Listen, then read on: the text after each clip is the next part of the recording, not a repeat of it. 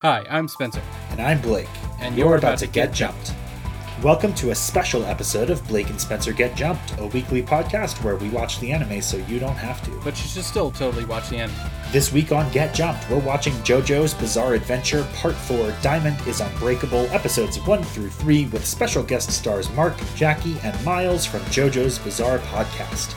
Oh yeah, we're about to get crazy up into JoJo's Bizarre Adventure, and things are going to be weird, and diamonds are going to be unbreakable, and finally we are not going to hate watching JoJo's. Let's jump in. You know, some people are going to be disappointed that we didn't meet it.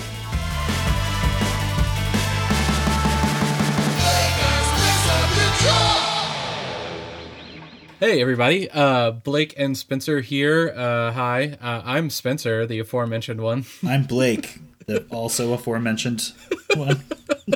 Anyways, we're doing Blake and Spencer Get Jumped. If you're listening on Blake and Spencer Get Jumped, obviously you know who we are, and you're here because you already know the show. If you are listening on the other show that we are working with today, then we are an anime podcast who watches anime so that you don't have to, but you should still totally watch anime.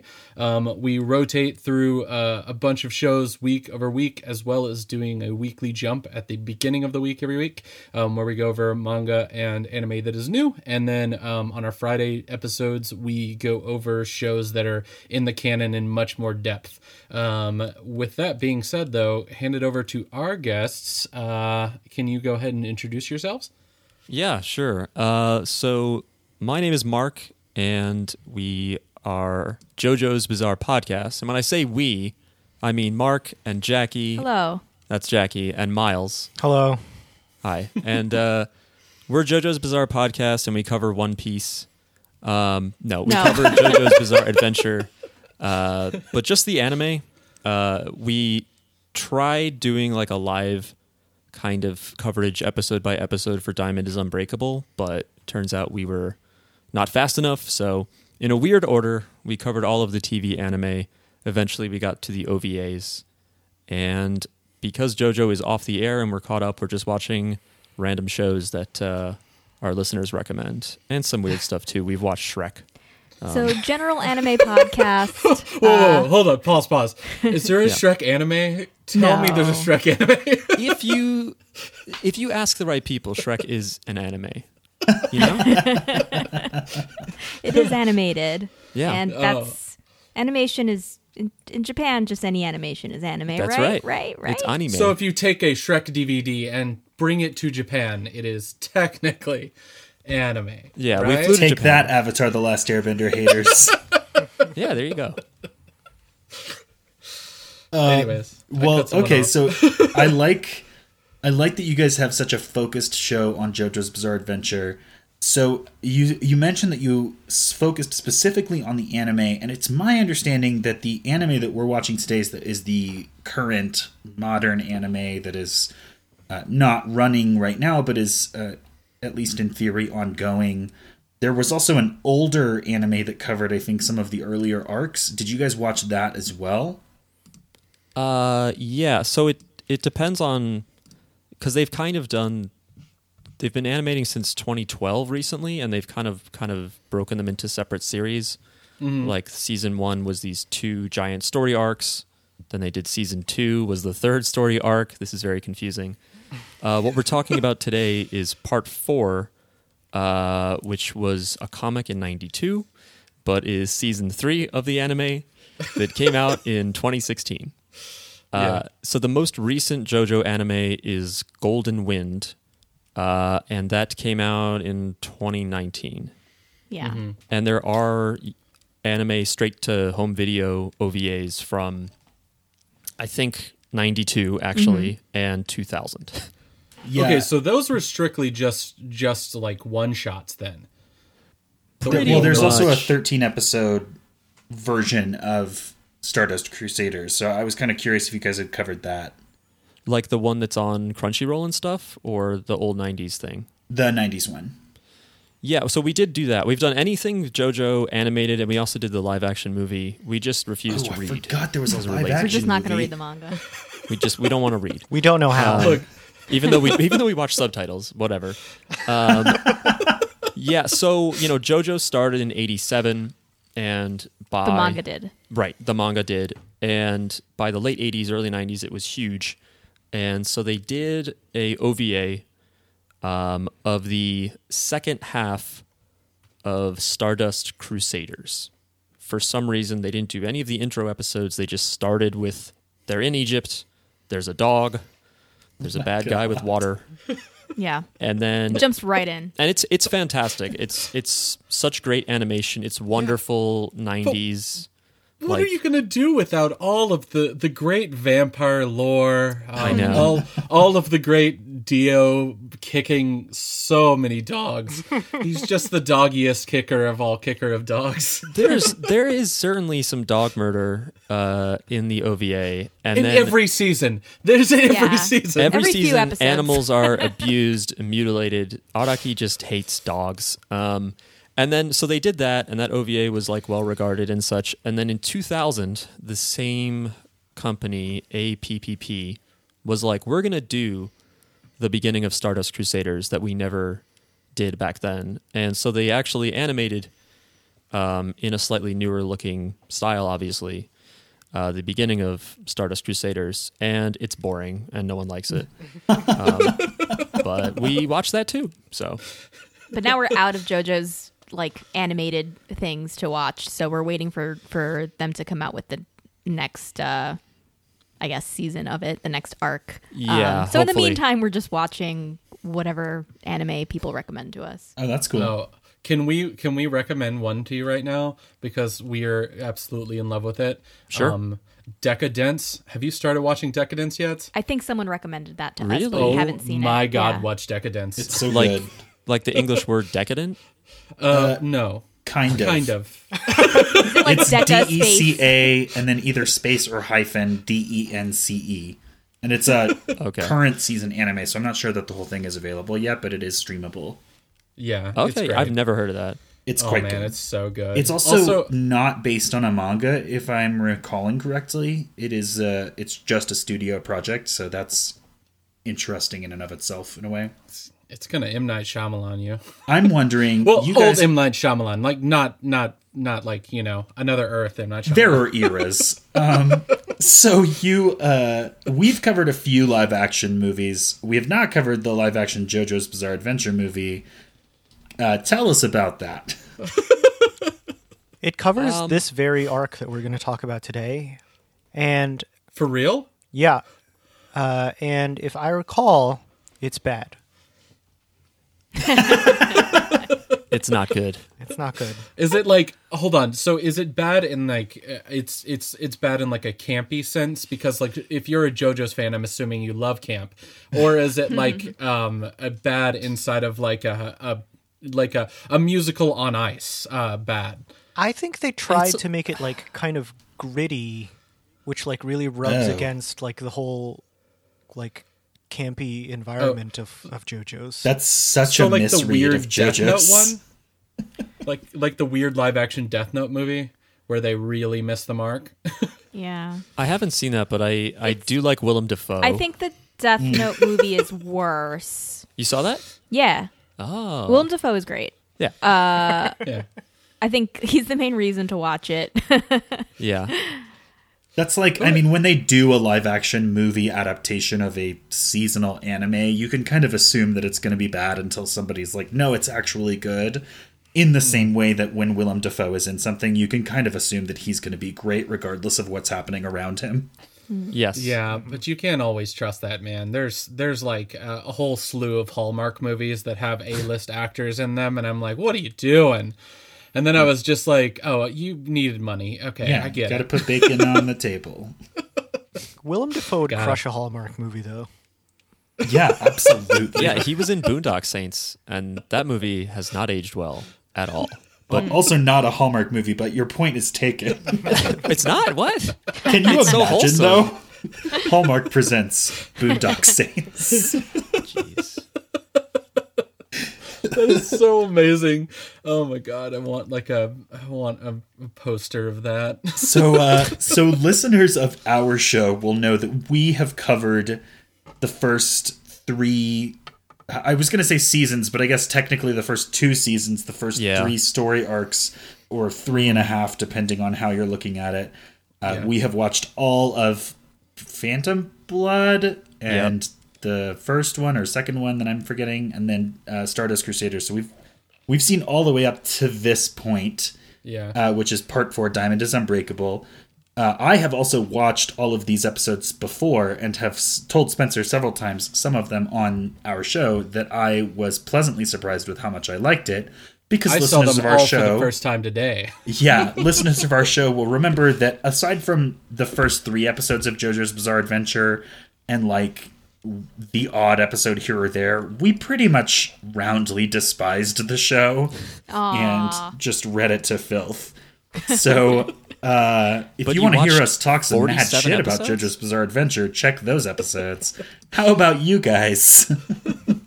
I mean, so we actually started our podcast with this show. So I think Miles was introduced to JoJo's with this arc, right, Miles? Is that correct? So this is the first I ever saw of JoJo's, and I really enjoyed the season. It might be my favorite.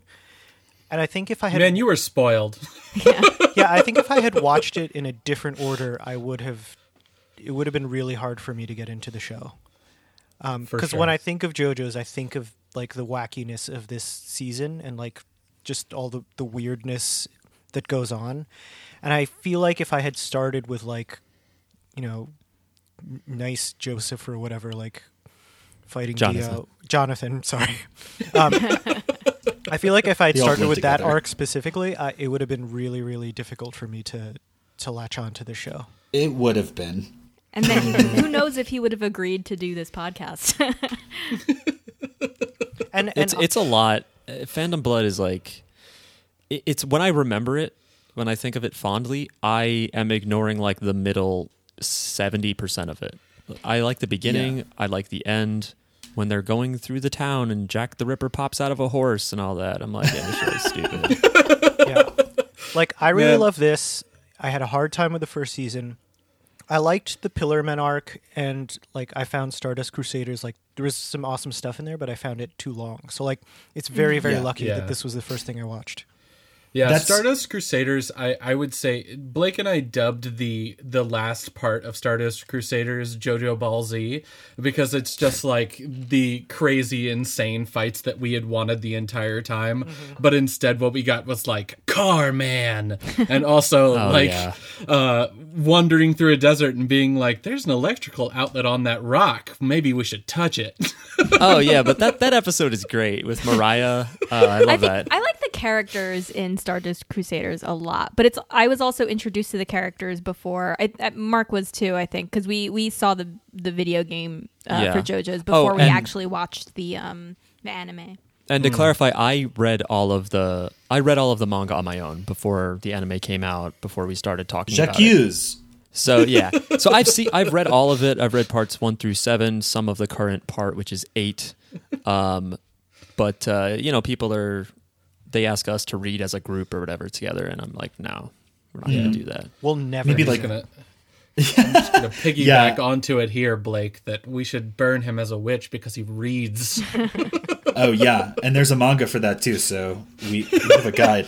So for everybody listening at home, just so you know where we are in time, there are 5 parts of JoJo animated currently. I think the 6th was announced recently. No, not yeah. There's like rumors, but okay. I thought that was rumors. Confirmed, so my bad. But we all know it's happening. And then part 8 is the current manga arc. So if you're way in the future, hello, things are terrible here. I hope things are better where you are. Send help back to 2020. Yeah. So we are, if I haven't said this and you haven't picked up on it, we're watching the first 3 episodes of Diamond is Unbreakable today. Mm-hmm. So what do you want to do? You guys want to jump in? Do we want to talk about the show more, or do we want to go into the actual content of the episodes? We could probably jump in, because if we talk about it in general, I will not stop talking. Okay. So it might be good to just. I'll follow your format. Yeah. We'll take. You guys take the lead. We've already talked about this on our podcast, so it was good to see it again, and there were some new things that I caught this time around. Okay. Yeah. For us. Yeah. Oh, go ahead. What I was going to say, though, is for everybody who's really, really interested in this, Blake and I have covered a whole bunch of it on our show, and it sounds like it is totally covered on this show that has the name JoJo in it. Yep. So surprise, surprise. With a different approach as well. It sounds like you guys generally enjoy it. So if you want like a two contrasting opinions on it, you should definitely check out both of the things, if you're listening on one thing or the other thing. But anyways, let's get into this because, oh man, it was like a breath of fresh air. Like I'm so glad to hear you say that. Look, what I wanted for so long while we were watching it, I had a love affair with the very first couple of episodes of JoJo. So, the reasoning why was I didn't know what to expect at all, and I was dropped into this world where it was just you have this super strong protagonist, you have this super, Disney villain, evil, antagonist, and then you have just, wacky, off-the-wall things that are also happening inside of this world. And I was like, cool, down with this.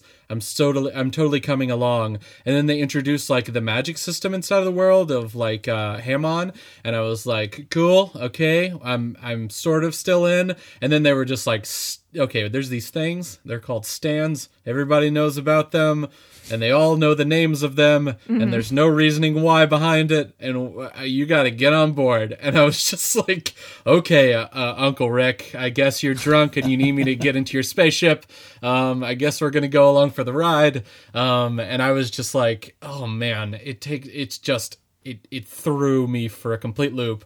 And then I started watching these episodes, and can I say, first and foremost, when JoJo finally stops taking itself seriously, and I don't super think that it took itself seriously before, but it's very clear that it doesn't anymore inside of this season, and I was just like, oh, that's what I'd been waiting on.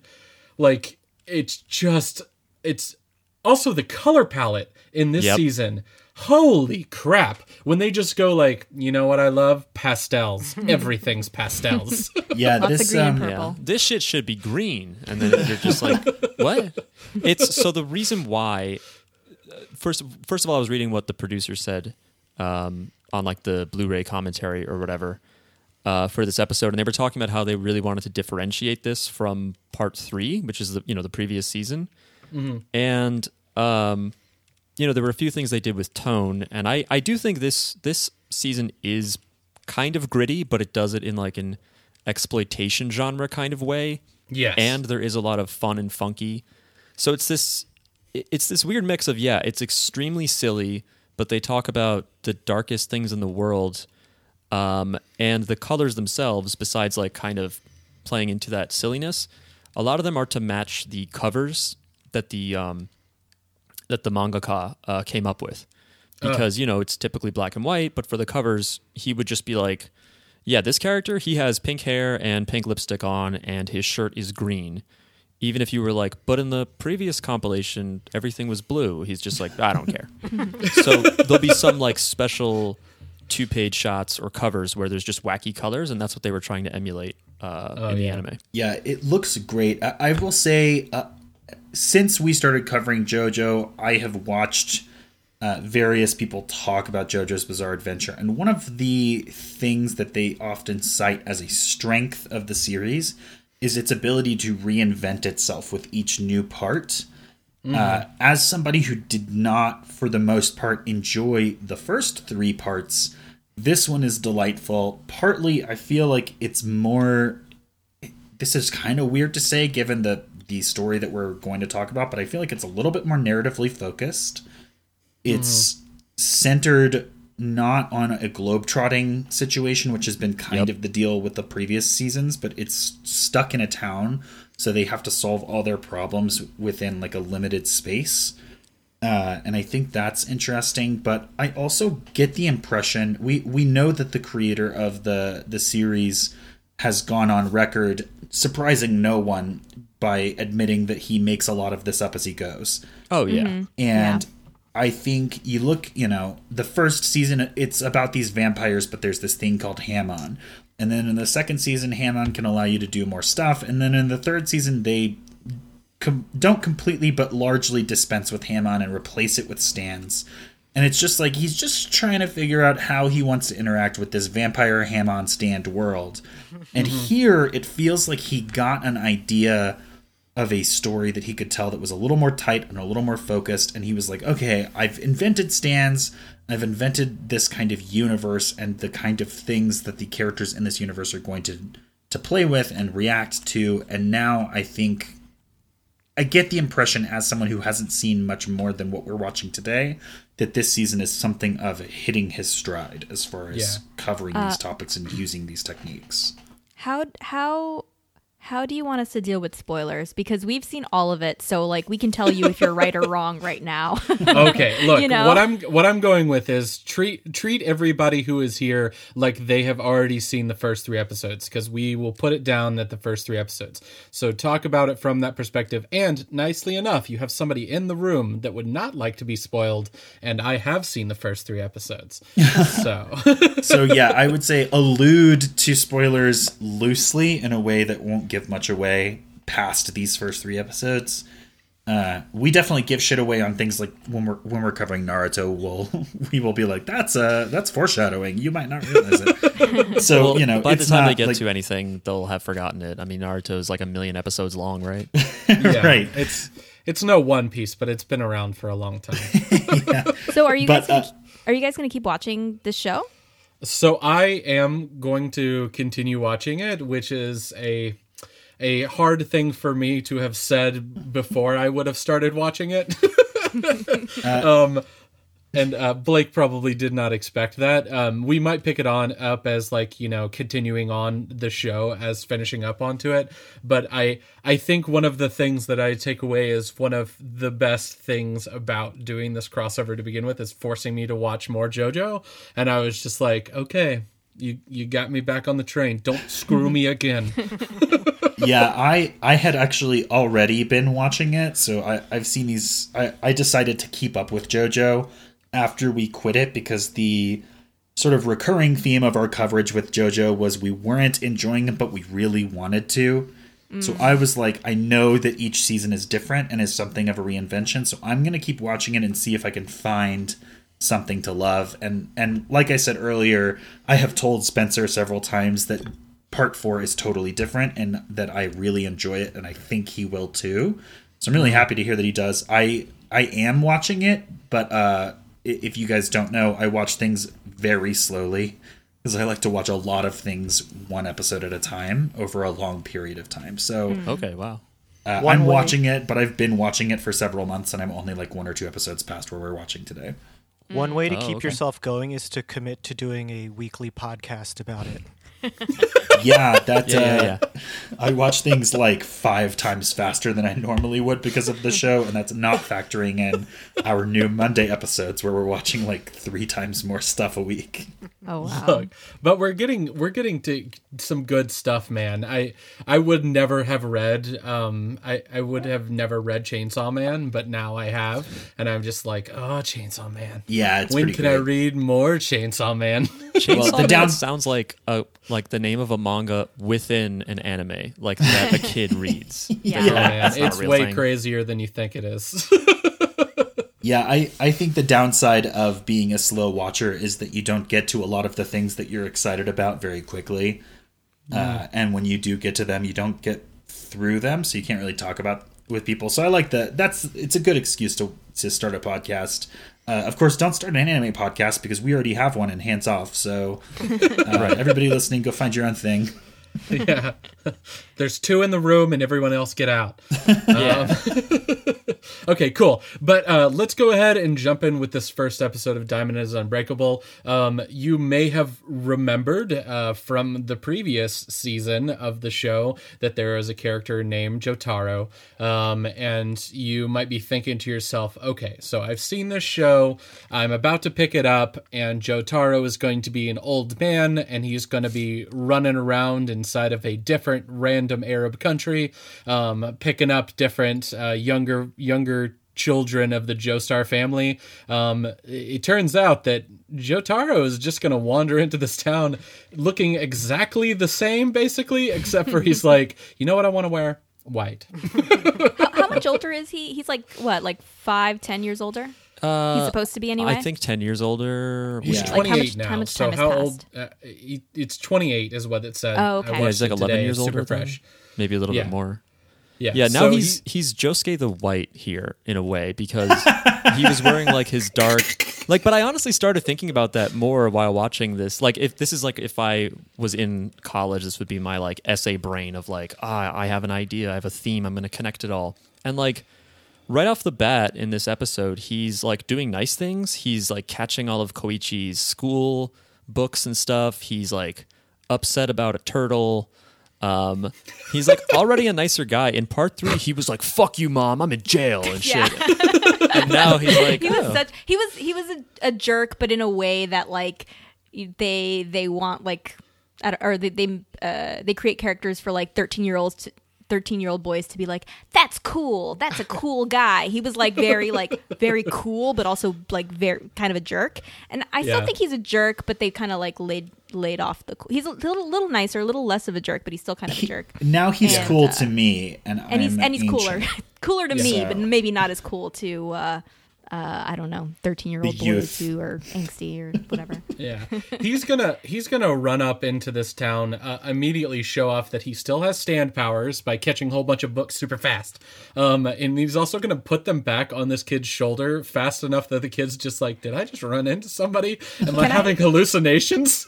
Just something that I noticed, like when the little boy Koichi runs into him. There's like a really loud, like metallic sound. It's I don't know, like the sound effect that's used makes it sound like he clanks against his codpiece or something. Like Jotaro is made out of metal.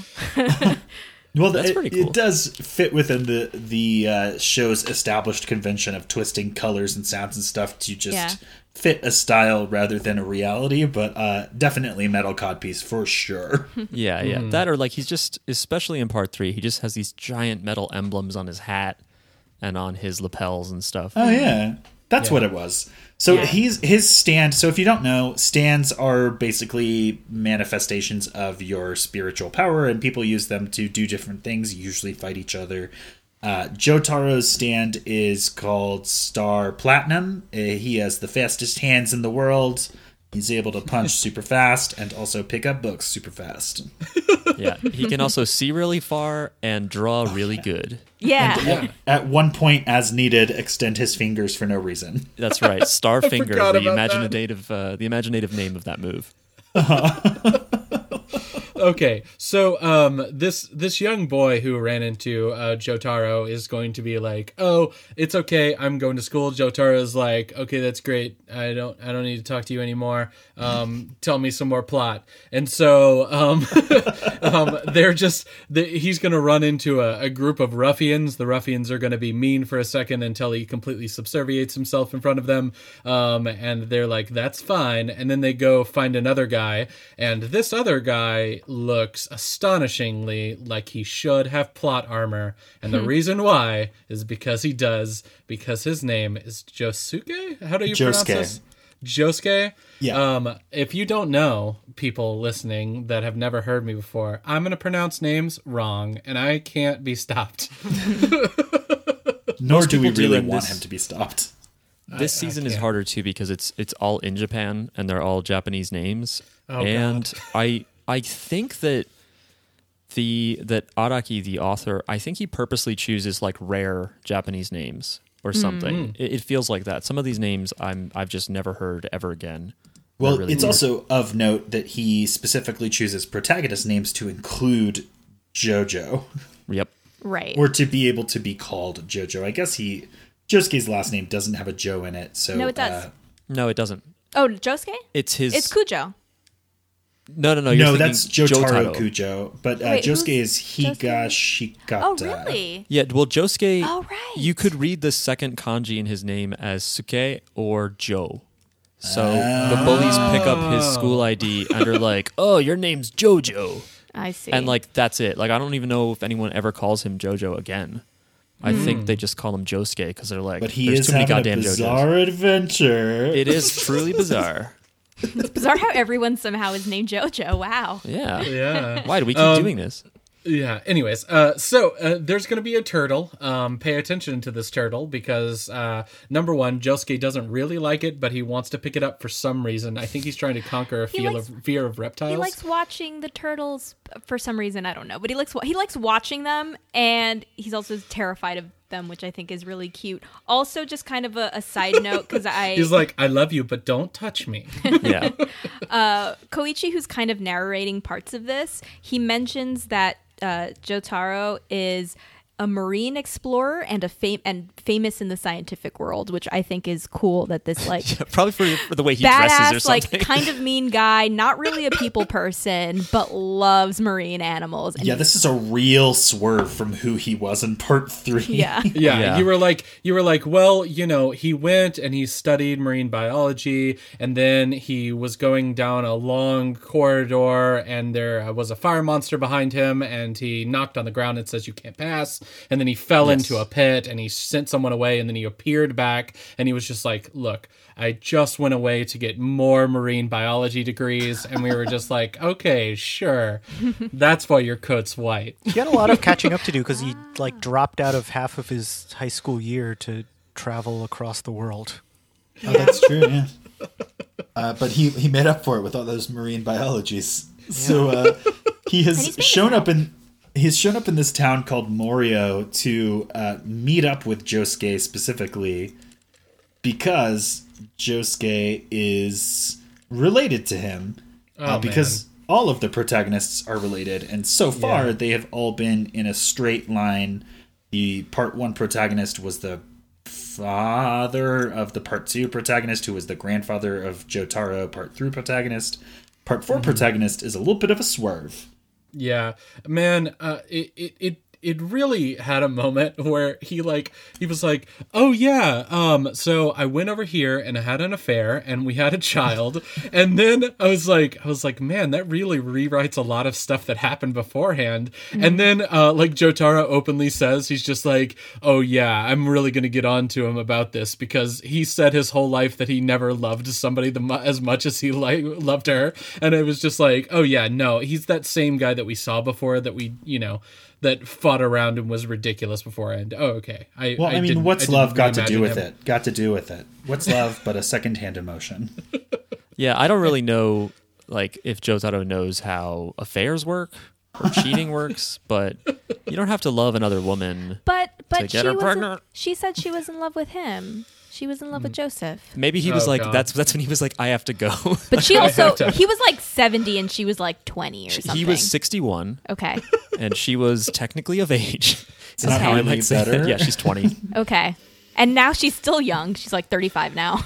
Yeah. Still a babe. Still a babe. Still a babe. Yeah. Anyways. She's a certified babe. Everybody that sees her is like, "Hey, what's up?" So we'll get to her anyway. So Josuke is going to be attacked by the gang of ruffians that are just being the worst for seemingly plot reasons, I guess.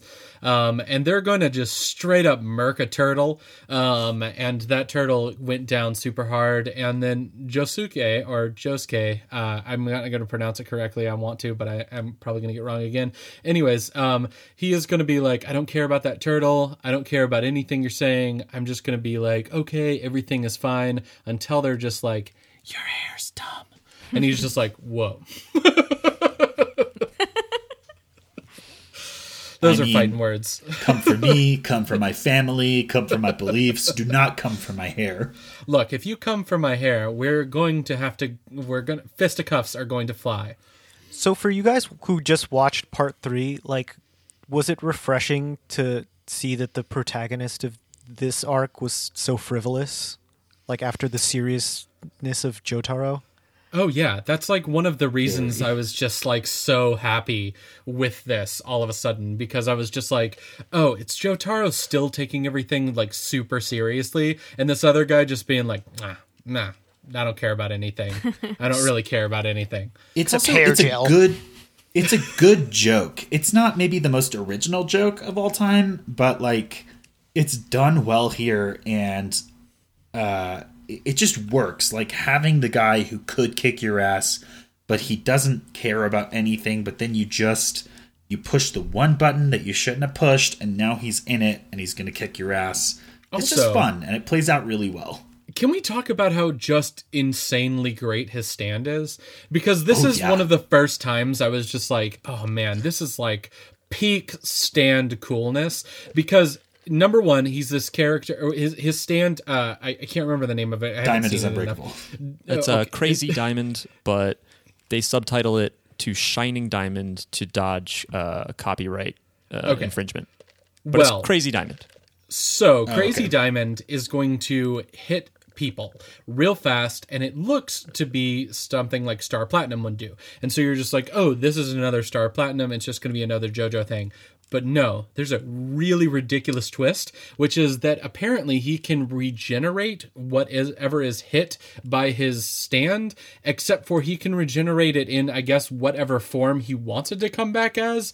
And he like heals the turtle, but also he punches one of the jackass guys in the face, and the jackass guy's face comes back with like a really flat nose, and they all get really upset about it and like run off. And I was just like, oh, that's cool and weird. Yeah, he basically punches things to destroy them, and then the things that were punched reform together, but he can reform them wrong, or he can break multiple things in the same flurry of punches and then have them reform all together to make that's really cool amalgam.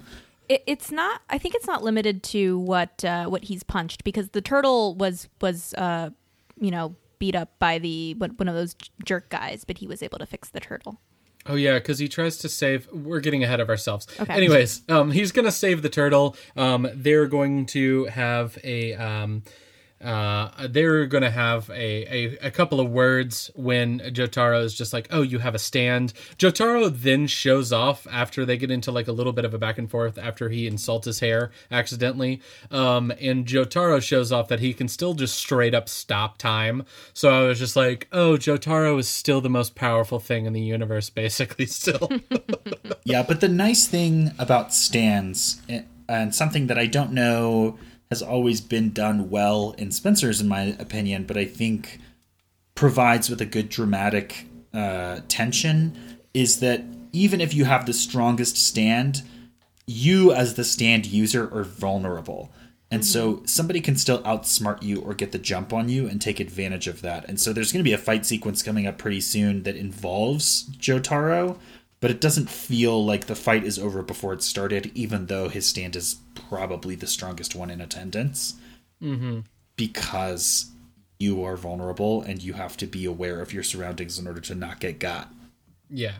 Okay. So this takes us after they have like a connection moment, and they're just like, okay, we're gonna go and team up a little bit. We're gonna cut completely away from this to go over to random guy driving around, and he's just like, oh, there's a hot girl walking down the street. Maybe I'm gonna hit on her super inappropriately. And she's like, I'm gonna take your head and I'm gonna smash it into your car. Yeah, she also wants to react entirely inappropriately. It's a little bit much. Also, she's extremely strong to be able to slam his head through his roll-down window, which is a vertical movement, and it's not an American part car, of his that's door. Why.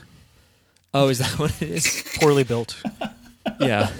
I like how this is how they introduce her to us. It's like, look at this freaking like strong lady. She's not like some of the other women characters you've seen who may have been a little weaker and needing of protection. Like, she can take care of herself. Yeah, this is a refreshing turn. The series is pretty well known, I think, for animal cruelty and misogyny, and this woman character is doing a lot to push back against that here, even while still being sort of objectified. She manages to sort of like own that and turn it on its head and have agency, which is a really nice change of pace. Yeah. I think my next favorite part though is the guy is just like, "Hey, police officer, she just beat me up for no reason." And he's just like, "Oh, two things about that. One, you must be a terrible human being if you got beaten up by this person. And number two, I'm her dad. Let me just ride off on my bicycle." Yeah. So yeah, well, he's like, you did call her a bitch. My daughter can assault anyone she wants. Yeah, look at my butt chin. Outlaw country. I don't remember if they show it in an earlier scene, but it's also kind of implied that he's annoyed that the driver's car is like shooting exhaust at this old lady. But watching it now, I was like, well, what is she doing? Like, I don't know. He's not like angling his exhaust pipe and like making old people choke on it or something. She just seems really short. Yeah. So I don't know why that's she's just eye level to the exhaust. So, oh God, I can't get out of the exhaust because reasons. Yeah, it was a tenuous defense already in terms of not, doing anything for this guy, even though he sucks. But watching now, I'm like, yeah, wait a minute, he didn't like pull up to this old lady at a special angle or something, but whatever. But I mean, I also have that reaction whenever you're like driving along and you see somebody in like one of those big trucks. And like when they push on the gas pedal, like huge billowing black clouds come out, you're just like, fuck you. So I get that. Yeah. Okay. Cut back to plot relevant things, which is Jotaro and Josuke talking about number one, that he is the bastard son of Joseph's Joestar, and number two, he grandson, is going bastard to grandson, right? No, he's the son. bastard son of Joseph Joestar, which means my brain just wanted that to be grandson. No. Yeah, it's because even though Josuke is younger, he is still the uncle of Jotaro. The half uncle, I guess, technically. Huncle. The Huncle, yeah. There you go. Anyways, is there? Okay. You can't be a half uncle. Well, because. But you can be a Huncle. Because he's That's true. Well, typically when you have an uncle, like your parent and their sibling have the same parents. It's one set of grandparents. You know what I mean? That had your father and your father's brother. Yeah. But in this case, it's like your grandparent had two different women. Okay, fine. So, I don't know. It was easier to say uncle, but I just wanted to point that out. All right. He's the Huncle. He's the Huncle, that's right. Old Huncle Joseph. Anyways, they're going to talk about this. Number two, they're going to be talking about inheritance. And Josuke is just like, I don't want inheritance. And he's like, okay, cool. Write that off the list. And then number three, it looks like old Joseph Joestar is getting up to his old punching cameras until they spit out the things that he wants thing. Which is just my favorite thing from the previous, like, JoJo's Bizarre Adventure, is that he was just like, if I punch something, it'll give me a spirit image. And I was just like, it's just the dumbest and most, like, oh man, it's the not dumbest good part for of the it was that environment. he had to get a picture from a camera, but he had to destroy the camera to do it. And then later on, he was like, "Oh, I can also do it with TVs, but the TV is fine." It's just like, do that each the TV time. blows up for other reasons that time, but yeah, he's just like touching it, and then I think Dio blows it up or something. Okay. Then we're gonna find out about the new evil that is in this town. His name is Andro, and he is possibly the most evil criminal in all of Japan. He also probably has a stand because all evil people inside of this universe have stands.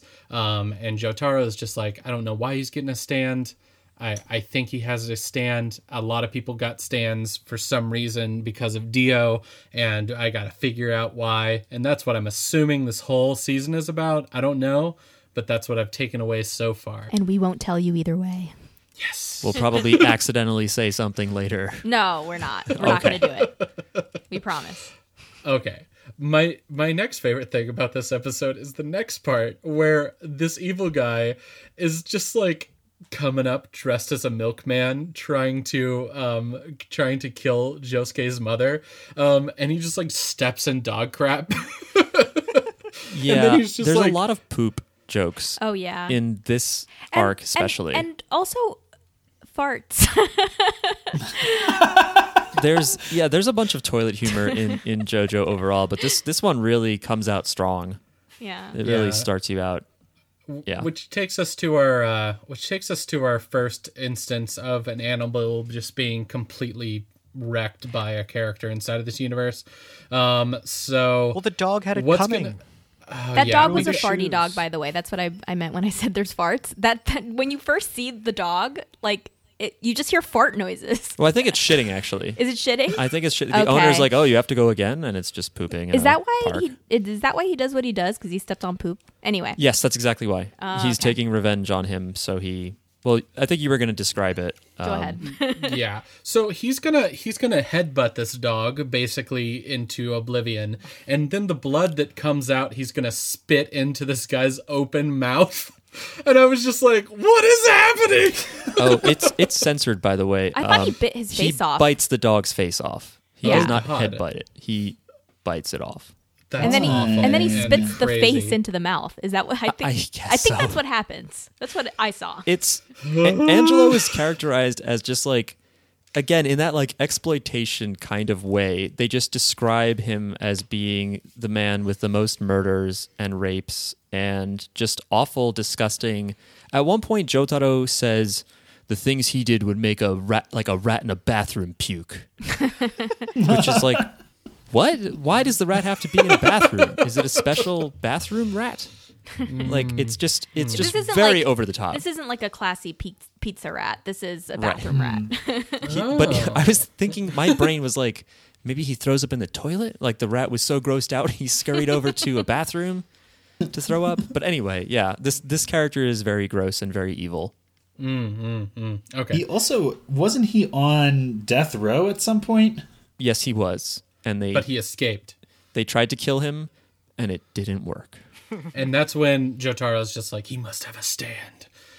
Because that's the only way you could survive it, I guess, unless you have like the most neck muscles and, these guys. Anyways, that's going to take us into episode 2. Yes, we are only in episode 2. Diamond and Unbreakable is insane. Can I actually ask you, I know like this is probably taking a long time, but I'm curious, did you guys catch I don't know if it's before credits or the stuff like the cold open where there's breakfast being cooked? Oh, yeah. That was weird for me because I had no idea what that was. And I still don't know what that is.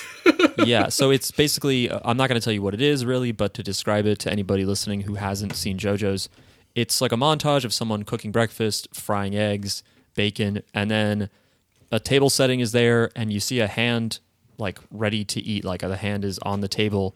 But then the camera kind of moves back and you see that it's just a severed hand with a ring on it. And it's censored, so it's black, but it's a severed hand.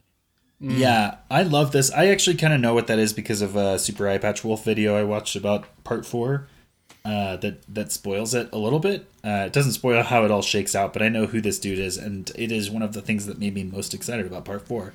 So that's also foreshadowing for something we won't get to today.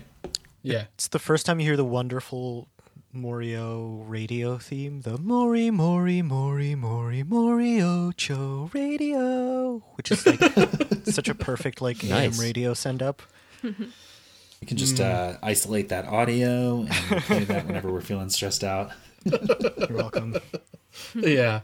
Some more smooth jazz with our new friend. Anyways, episode 2 is going to introduce us to the stand that we know is definitely evil, but it is a new stand that we're trying out. His name is Aqua Necklace, and he is going to use this to possess people. I assume that they just have to ingest this at some point, or it has to jump in through their mouth at some point to control them. Is that like, am I understanding the stand's power correctly? Yes. Question mark? It's sort of. That's my understanding. It seems like it travels through liquid, and you are made up of mostly liquid. So if it can travel through some liquid into you, then the liquid it can travel through is like your water and blood and stuff, and then it can fuck you up. Okay, so it's a water bender in the moon. Yeah?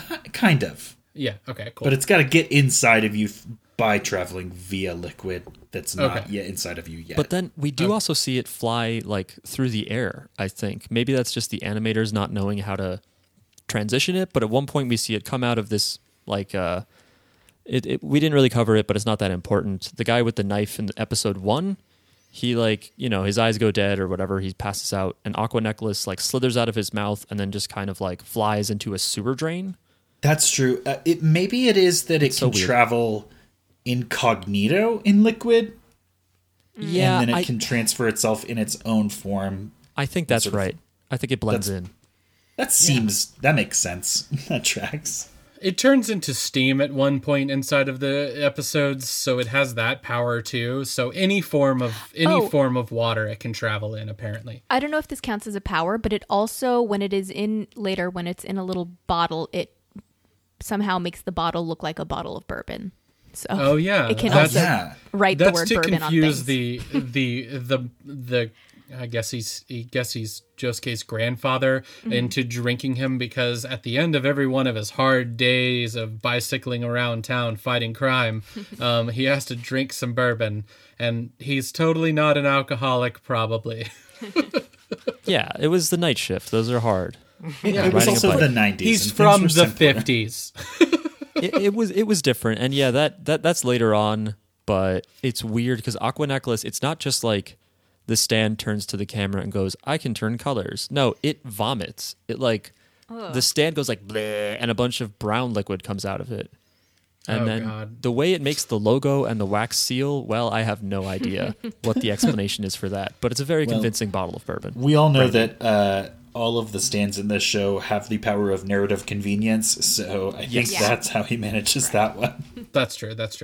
Anyways, we're getting a little ahead of ourselves, but that's the next important plot point, which is that the grandfather is going to be murdered. He is then going to be attempted. There is an attempt to bring him back to life by Josuke, because Josuke has the ability to, it seems like, it reminded me of Reject, that Orihime does from Bleach, where she can like force things to reverse in time or revert back to what they were. And he's trying to do that, but it turns out he can't save somebody who's dead. So his grandfather is dead and he can't save him.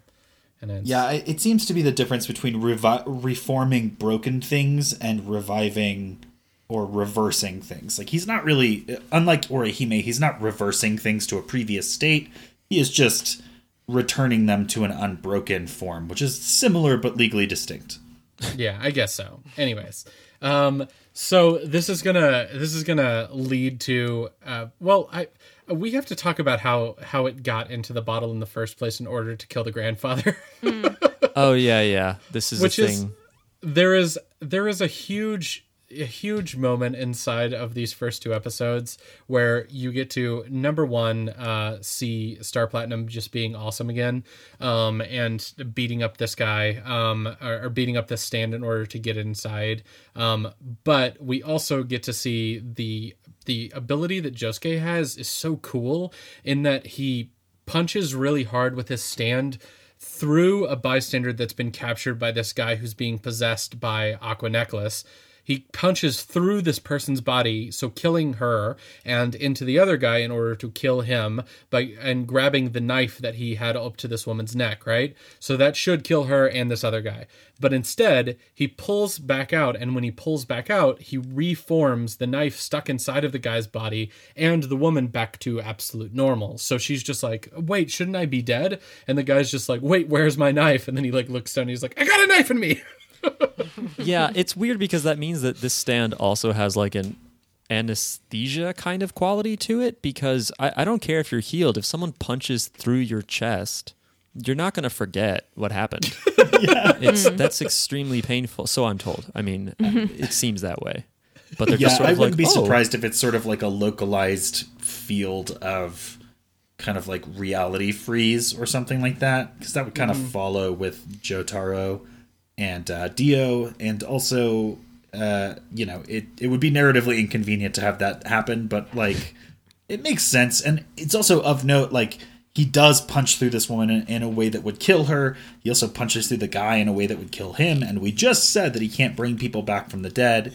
I think the key difference is that his grandfather, once killed, was killed external to his attacks, whereas this sort of would-be fatal wound is a part of his attack, and so the power is kind of like still on the stack and hasn't been resolved yet. I like that you put it in Magic Gathering terms. Well, wow. Familiar. My brain translated that into programming, because that's what I do in my day job, but there's also Did it still in work that. in program brain? Yeah, it worked. It worked. It made good. perfect sense. I was like, "Oh, are you?" And then you said magic, and I was like, "Never mind." Yeah, you didn't see Josuke. He tapped a bunch of swamps, and then he cast Dark Ritual and Yeah.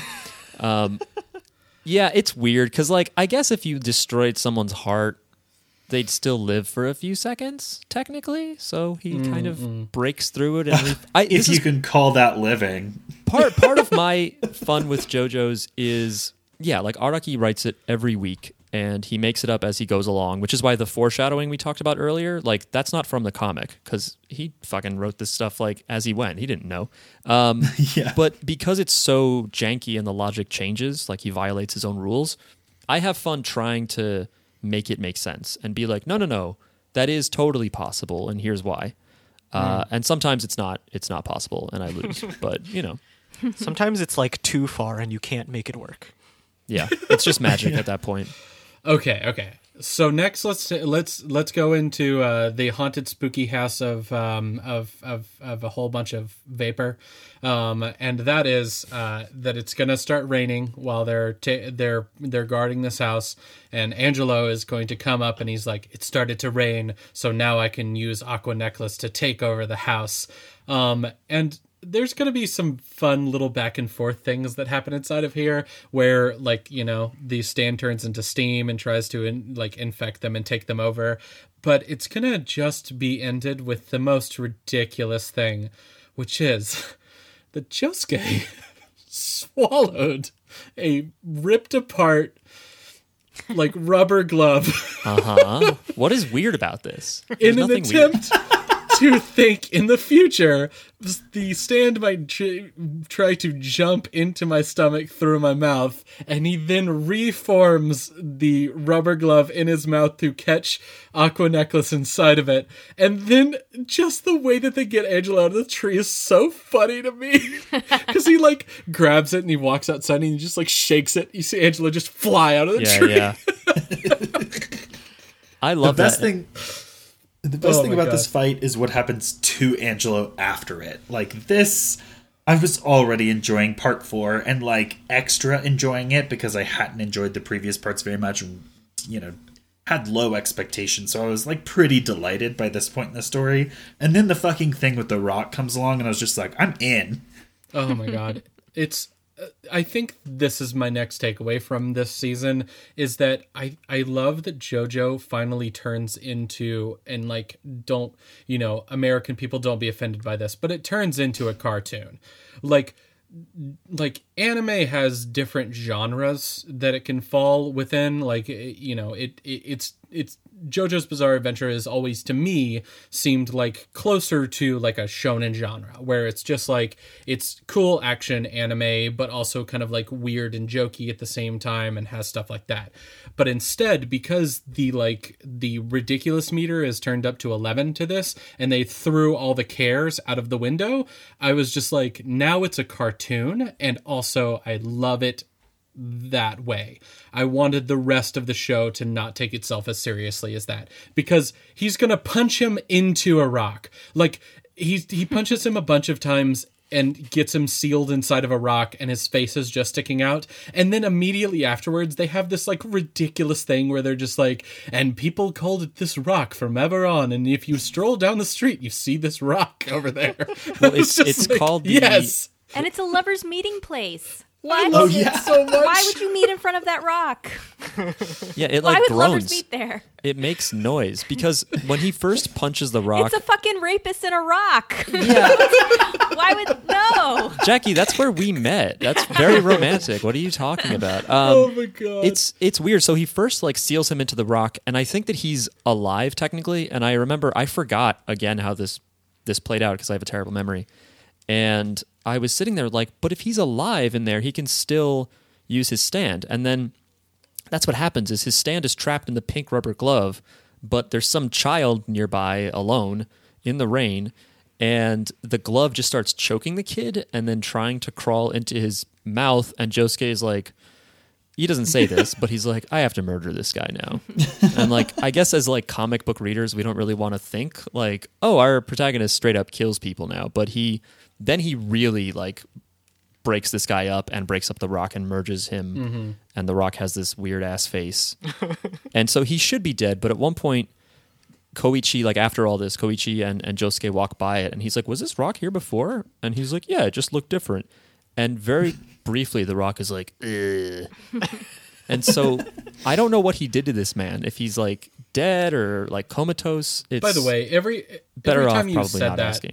He's probably just like every time in you a said that, lower by the way, I functioning just state. pictured The Rock doing all of this. And I was just like, what are you doing in this show, The Rock? That's right. When he beat up this guy, he broke him apart and reformed him into Dwayne Johnson. Anyways, that's right. This is going to take us into the next. I guess this is going to be the next part of the show. If you remember from the way that we broke apart JoJo's on our show, we would do it in like 4 episode segments usually. And the reason why is because there's usually in JoJo a part 1 and a part 2 of like each one of the different episodes. So like episode 1, we have the introduction of this new evil guy. It's a new stand we got to defeat. And then in episode 2, there's the finalization of that. We're leaving you on a cliffhanger here because this is actually going to be a part 1. And part 2, you have to actually watch yourself or, go check out other people's podcasts, whatever. And that takes us into Koichi and Josuke just coming upon an abandoned house. And they're just like, let's go hang out in that house. We also learned an important bit of plot from Angelo before he got turned into the Rock, which is that he did not have a stand, but he got his stand by being shot by a mysterious arrow from a mysterious person in a school uniform similar to the one that Josuke wears. And this arrow imbued him with the stand power. Jotaro, upon hearing this, suspects that the arrow was what caused Dio to have a stand, and also just, correctly surmises that this is the kind of thing that is a little dangerous to have out in the world. I wanted to call this and wants to go find it. That's why I went to school. I wanted to call this the retcon bow and arrow. Yeah. Which is just like completely retconning the world that you're in, because he was just like, I have to come up with a reason why everybody has stands. And like, I know. Even though that was already covered last time. But it was a different reason. Some people have stands by the arrow, and some people were like born with these stands, or like it's an inherited trait. Yeah, but there's also that weird thing where you're like, well, how did the Joestar family in part 3 maybe got it by Dio getting it, and this is trying to explain that. But I swear there's also something about how Hamon became stand powers. Hamon, I feel like I always get that wrong. But in part 3, they talk about the reason. Yeah, exactly. In part 3, they talk about the reason that Dio has a stand is because he took over Jonathan's body. Right. And, okay. So and they had it. That unholy fusion launched his stand, and then they insinuate that Joseph and Jotaro developed their stands through some sort of ancestral link with Jonathan's body, activating a stand for Dio. So in this, they're saying that actually it happened because of an arrow and didn't have anything to do with that. So, it's you just can't think about these things too hard. Well, yeah, it's like in this case, Jonathan. So what they're saying is, and if you look, Jotaro is looking at a photo while driving of Enya or Enyaba, that little woman that was in the Egypt arc with the arrows, and she was Dio's like right-hand gal. And so the idea is that, she must have, I think this is all sort of like indicated in this, I don't think I'm saying too much, is that she would have pierced him with the arrow, but Dio's body is Jonathan. So then all of Jonathan's kin, progeny, whatever, they all get a stand because their bloodline is cool and special and they have birthmarks. Did you mean to say right-hand gal? On the package. Yeah, I said right-hand gal. Nice. Because she has two right hands. Oh shit, she does! I forgot. Oh, I thought you were being like. Oh my clever. God, I forgot about No, that. They had two right hands. That's true. Good point. Why? Nobody knows. Because Yeah. It's just a quirk. It's just all the handshakes you have to do when you're someone like Enya. You have to meet all these people at the same time. There's going to be speeding it up. A big thing about this bow and arrow, though, in Awakening Stands. There's also going to be another character that's going to be introduced. And Blake, can you break down for the audience what this character is? Because I just don't understand what he thinks is going to go right here. When he's just like, when he shoots his brother in the neck. One?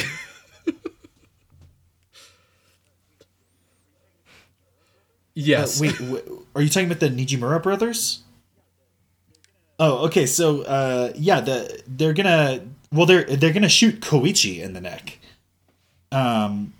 because this is the bow and arrow of potential Dio fame. And you get a stand by being shot with it, but only if you're strong enough to have a stand in the first place. As we saw in part 3, some people are not battle-hardened motherfuckers and cannot handle having a stand, and so the existence of a stand will kill them. The arrow kind of plays in the same territory, which is that if you're shot with it, you will develop a stand if you're hard enough. But if you're not hard enough, you will just be shot by an arrow and die.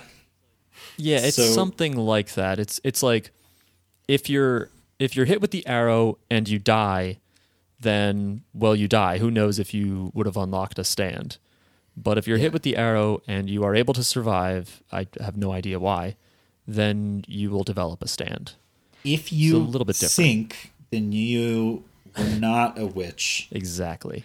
But it's also, I think it's supposed to be like it's strong people will. Yeah, there's a strong will thing, but like that, it's like separate from having a stand. It's just like, are you a bad enough dude to survive an arrow in your neck? It's really weird. I thought the reason why plenty I said of people are. I thought that the brothers found the bow and arrows. Like, this is me not saying it. I thought that the reason that they have stands is because they shot each other with the bow and arrow. Am I not understanding that? I think they do shoot each other, but I'm just saying, like, if you shoot someone who isn't strong-willed enough with the arrow, they just die. But that doesn't mean that they don't have a stand or couldn't have a stand. It just means they can't survive arrows.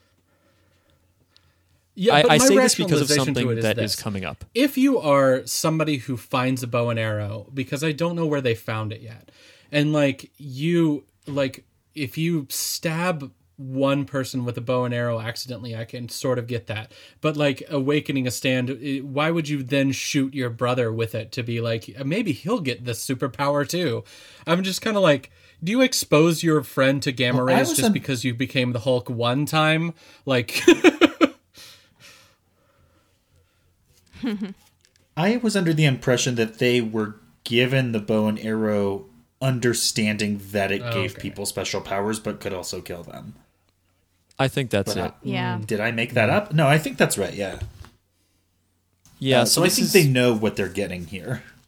Yeah, this is this weird thing where like Koichi and Josuke see this abandoned building that is like across the street from Josuke's, and they're like, I saw people in there, and they approach it, and Koichi like sticks his head through the entry gate, and then Okuyasu, one of the brothers, like kicks the gate so that it like isolates his head, like he kind of like pinches it in on Koichi so he's trapped. And then his brother from the third floor shoots an arrow into Koichi's neck.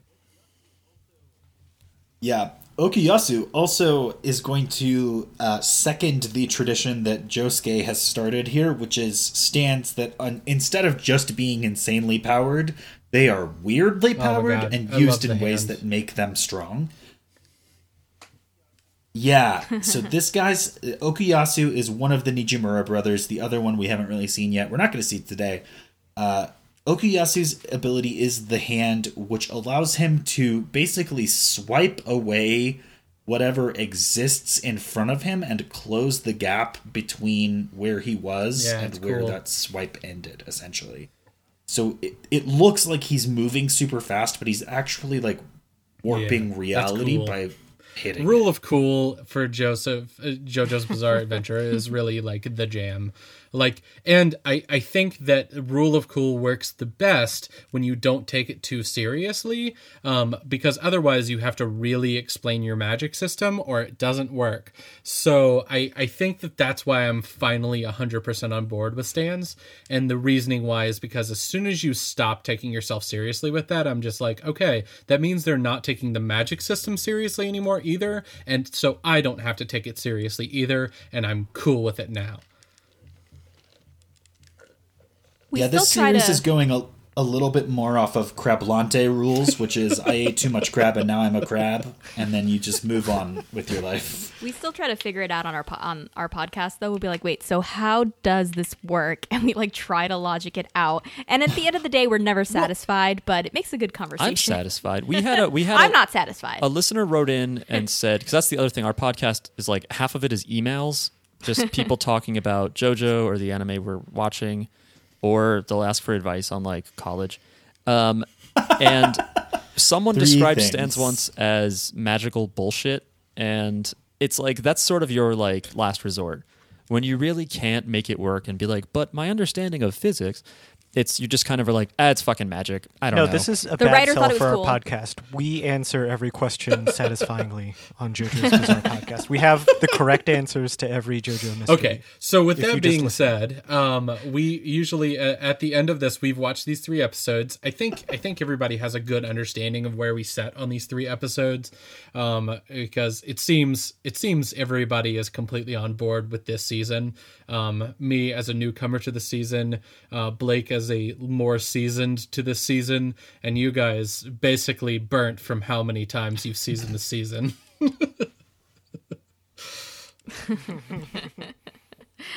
I think this is definitely one of the better seasons. Yeah, I think it's my favorite, and I'm happy to watch it again. I think might have only seen it once, I think, for the podcast. We revisited some episodes, but I'm noticing new things. I love this arc this season. Yeah, I'll say what I've heard of part 5 sounds intriguing as well. It's really good. But as well. Before, when we watched parts 1 through 3, each time we would start off and we were like, okay, we're excited. And then we would be disappointed with how it played out. And then we would sort of get near the end of an arc and be like, okay, but the next one is like this. And that sounds interesting. So let's push through. And then we didn't like it again. And so like with part 4... I'm loving it, and part 5 sounds really interesting, and part 4 has taught me that maybe it sounding really interesting can also be really interesting. So I'm kind of looking forward to watching more of this. I think where they both succeed, part 4 and 5, is that, like you said, like they're both more limited in scope. So like there's not as much like rope for Araki to hang himself with, as opposed to like part 3, which like kind of sprawls. Yeah, it feels like a more... one of my favorite things is that kind of like... You get this in some shows like Darker Than Black, where it's like, it's not unlimited power, it's conditional power. And it's taking those conditions and using them in an interesting way. And I think this season, at least in these first 3 episodes, feels a little bit more like that. Whereas in previous seasons, it felt more like this can do whatever, and the main character just punches you real hard. And so it was like, it could be cool, but it didn't feel as creative all the time. This feels much more like, oh, that's really clever, and that cleverness gets me excited. Definitely somebody who gets completely worked up over the different bankais. So he's one of those people that's just like, oh, these swords are all doing different cool things. Let me collect all the swords. Yeah, I want to know the rules, and then I want to see you use the rules in an interesting way. Don't you read me? Well, anyways, before we get off of this, let's recap real quick. Can y'all tell everybody where our listeners can find your podcast and everything about y'all? Yeah, we're JoJo's Bizarre Podcast, and we abbreviate that to JJB Pod. So you can find us on anchor.fm/JJBpod. We're on Twitter as JJBpod. And if you go to Apple Podcasts and you look up JoJo's Bizarre Adventure, the first result is Blake and Spencer get jumped.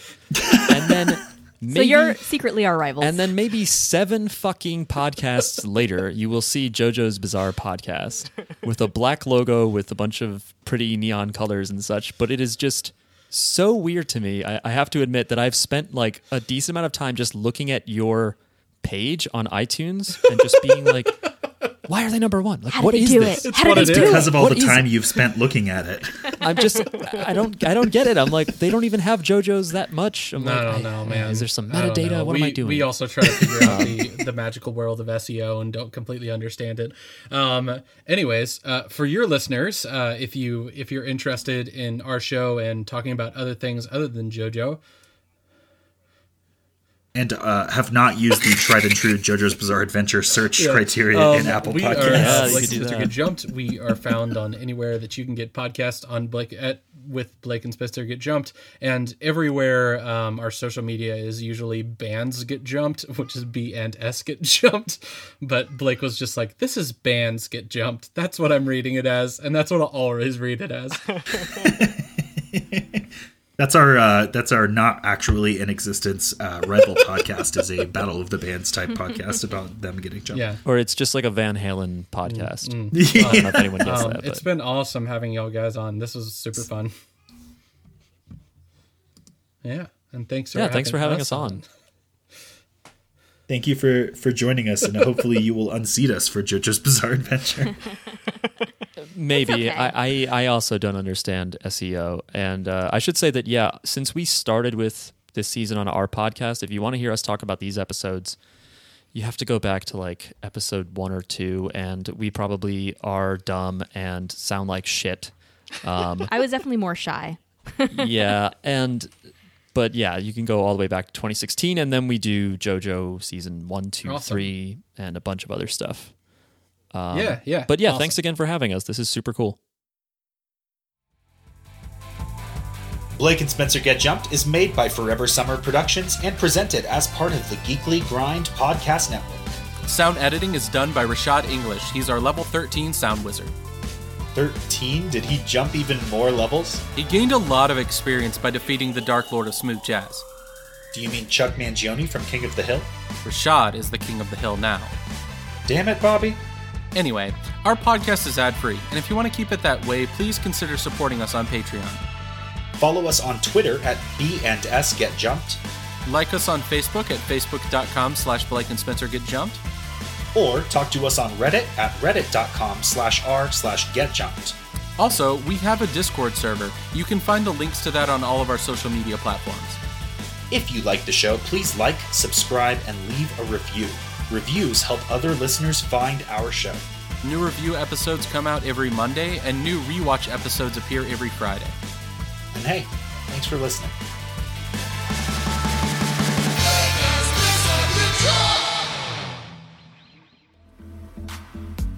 Greetings, anime fans. My name's Jeremy, and I'm the editor-in-chief for the Geekly Grind, a place where geeks can go to escape their weekly grind. We're coming up on our 5th year of operation, and to celebrate, we searched high and low for some of the coolest podcasts out there in order to create a new geek-centric podcast network. And what we found were 3 awesome shows that are sure to be a great addition to any geek's media menu. Of course, there's Blake and Spencer Get Jumped, which is this wonderful show, which features an additional episode weekly now to cover new anime and manga from our friends at Viz and Funimation.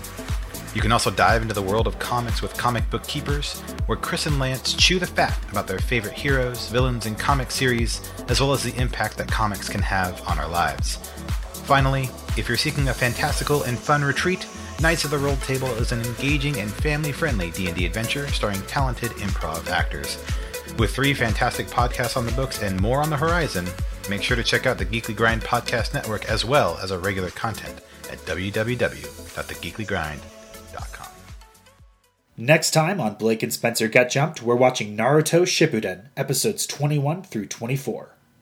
Yeah, we're going to see Sasori's beautiful face. Look at his face. His special face. It's just like so weird and doll-like. Perfect. Oh, God.